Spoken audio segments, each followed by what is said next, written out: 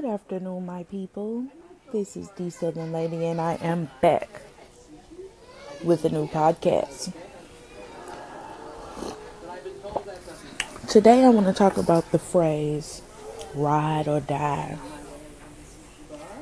I know plenty of us women have been called a ride or die,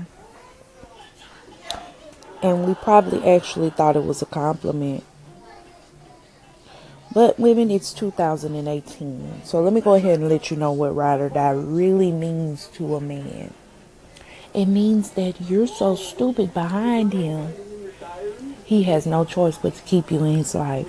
See, ride or die, we as women, we used to think that was a compliment. If a man said you was my ride or die, that means like, oh, he thinks very highly of you. Actually, it's the opposite. If he thinks you're a ride or die, he thinks that you will ride all the way to death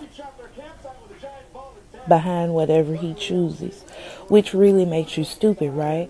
You know, we have to be careful while we're riding for these men because you just might die. Because some of the things that men are doing these days will put you all the way in harm's way, or it'll bring harm's way to your front door.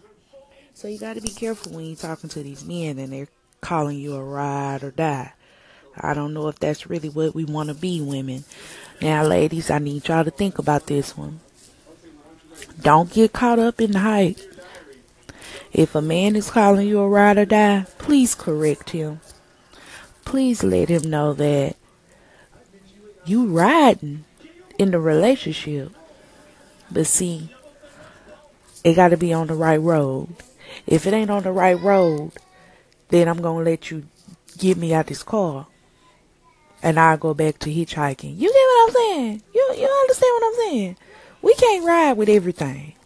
Because you see, what you really need to be a ride or die for is for yourself and for your children. Not these niggas. Okay?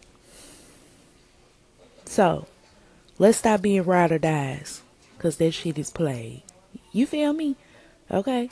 I ain't riding or dying for no nigga. Anybody I'm riding or dying for is my damn children. You understand me? A nigga can ride for himself.